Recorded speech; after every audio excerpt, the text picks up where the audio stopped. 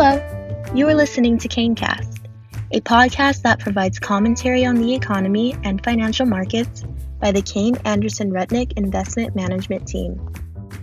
Hello, this is Jordan Greenhouse, Managing Director with Kayne Anderson Rudnick, and with me today, I have John Christensen, Senior Portfolio Manager and Analyst with the Kayne Anderson Rudnick Small Cap Core Portfolio. John, thank you very much for being here today. John, while the first quarter of 2021 was led by low-quality equities, we began to see fundamentals begin to take more shape and be more of the focus moving into the second quarter. Can you talk about some of the key drivers in the markets that impacted this?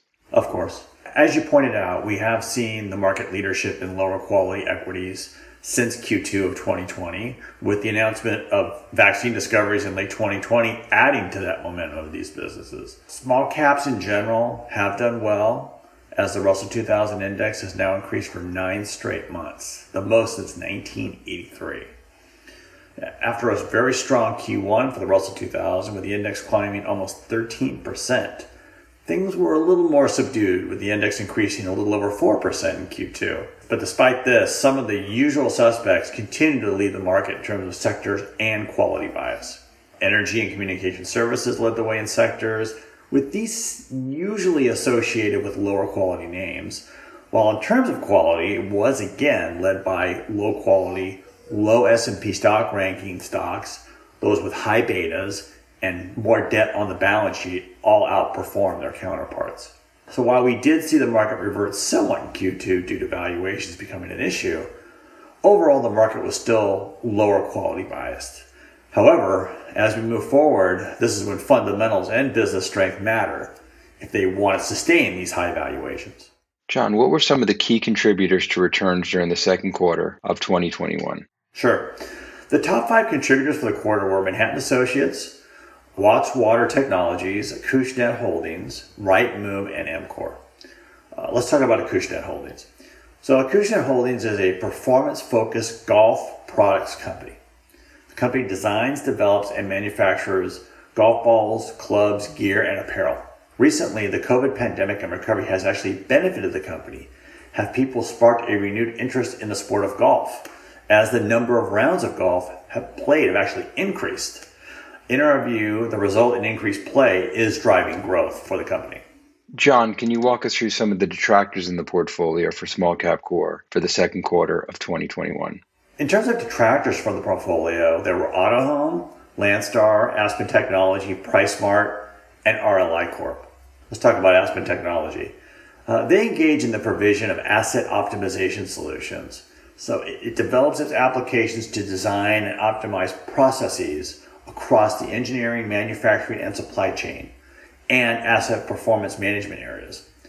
This quarter was negatively impacted by the polar vortex in Texas. Many customers faced disruption and costly repairs, which made conversations about incremental spend quite difficult.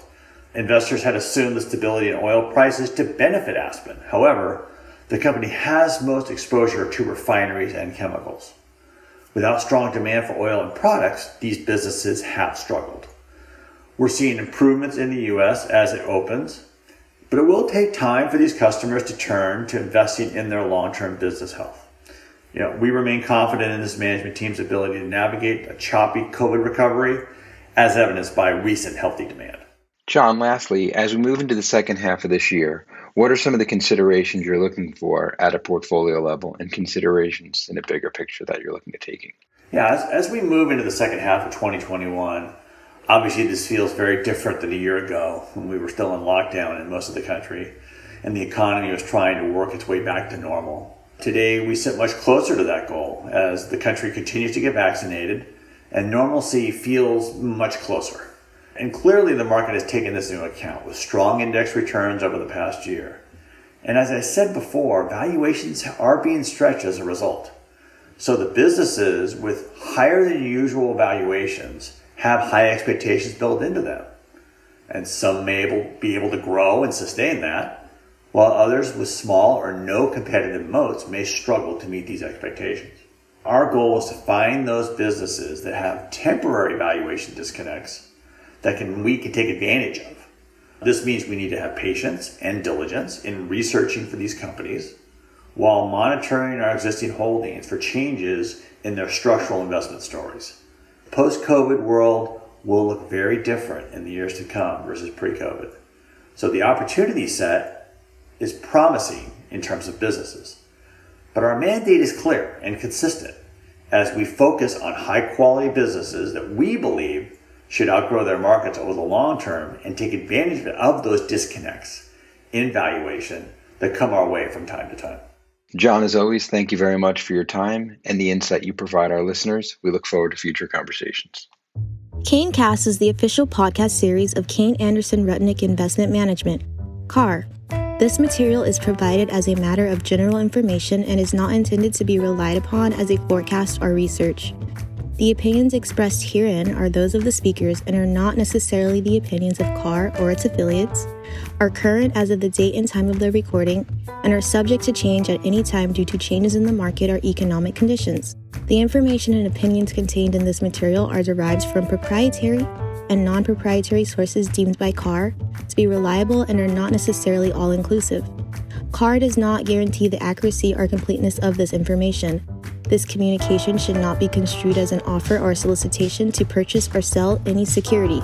Individuals should consult with a qualified financial professional before making any investment decisions. Reliance upon information in this material is at the sole discretion of the listener. To the extent any performance is discussed, past performance is not indicative of future results.